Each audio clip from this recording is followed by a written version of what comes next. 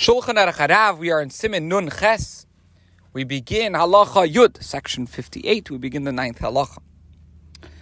Afal pishe zmanan nimshach ad seif sha'a gimel im avra sha'a gimel v'leikra koira b'vrecheseh kol sha'a dalet shu shlish hayom kedin tfilas hashachar ad shlish hayom.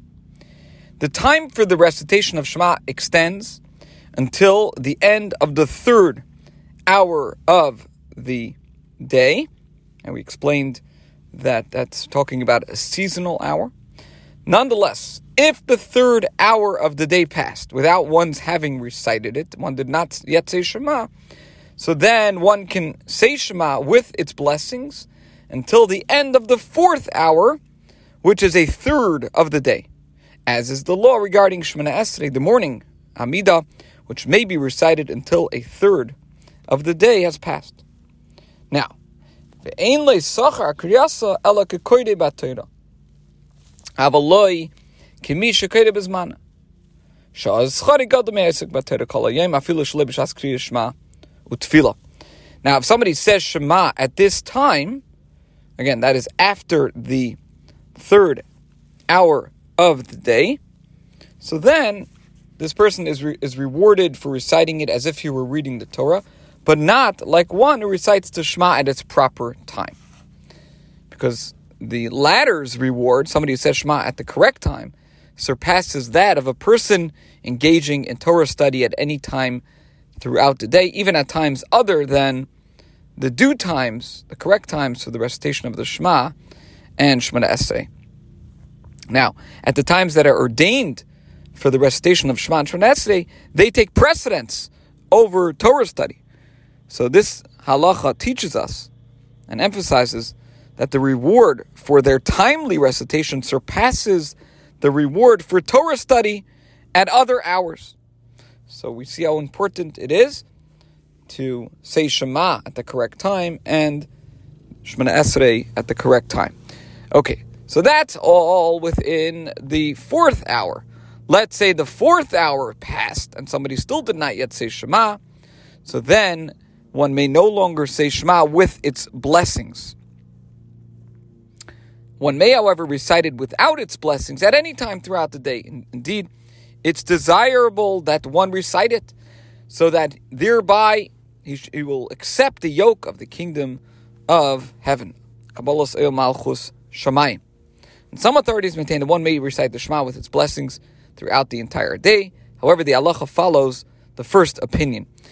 We should point out that the Tzemach Tzedek quotes the responsa of Mishkanes Yaakov, who maintains that the blessings for the Shema may be recited until noon.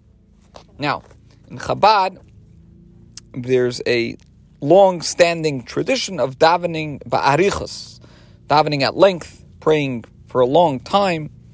That means while one is davening, one pauses for prolonged and disciplined meditation on the Maimarim, the mystical discourses, which are to be studied by way of self-preparation. Now, even though this kind of prayer can entail the recitation of the Shema and its blessings after the designated time, the leniency granted for this reason obviously does not imply any wholesale license to ignore the times for reciting the Shema and its blessings. Needless to say, those individuals who daven and pray at meditative length, they still recite the three paragraphs of Shema at its proper time in the morning. Okay, this concludes Halacha Yud Aleph. Im lo yikra'a b'yom yesh lo tashlumim ba'arvis. So far, we talked about what to do if the third hour of the day passed,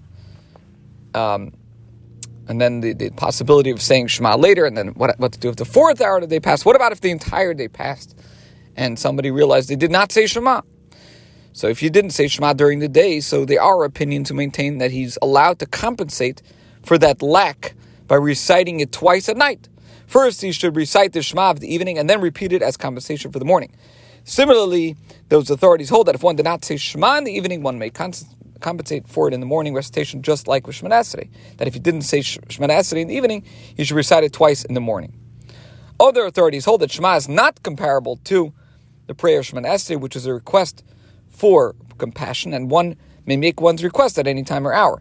But when we're talking about Shema, the Torah linked one recitation to the time people lie down to sleep, and the other recitation to the time people rise. How then can the Shema for the time one lies down be recited at the time one rises, or that for rising be recited at the time one lies down? Concerning this may be applied the verse, Me'uvas leichel iskan, a wrong that cannot be righted. And the halacha follows this view. Now all of this applies to the Shema itself. With regard to its blessings, all agree that they may be recited only at their appropriate time. Because how could you say Yotzei Or, which praises God for creating light in the evening, or Asher b'dvarim ma'arev arovim, which praises Him for bringing on the night during the morning? As to the blessings that follow the Shema, they are a continuation of the initial blessings. And therefore, even though the content of Emes v'Yatziv in its own right could be equally appropriate in the evening, and that of Emes v'Amunah equally appropriate in the morning, each is a continuation of its respective initial blessings, therefore should be recited only at its own proper time.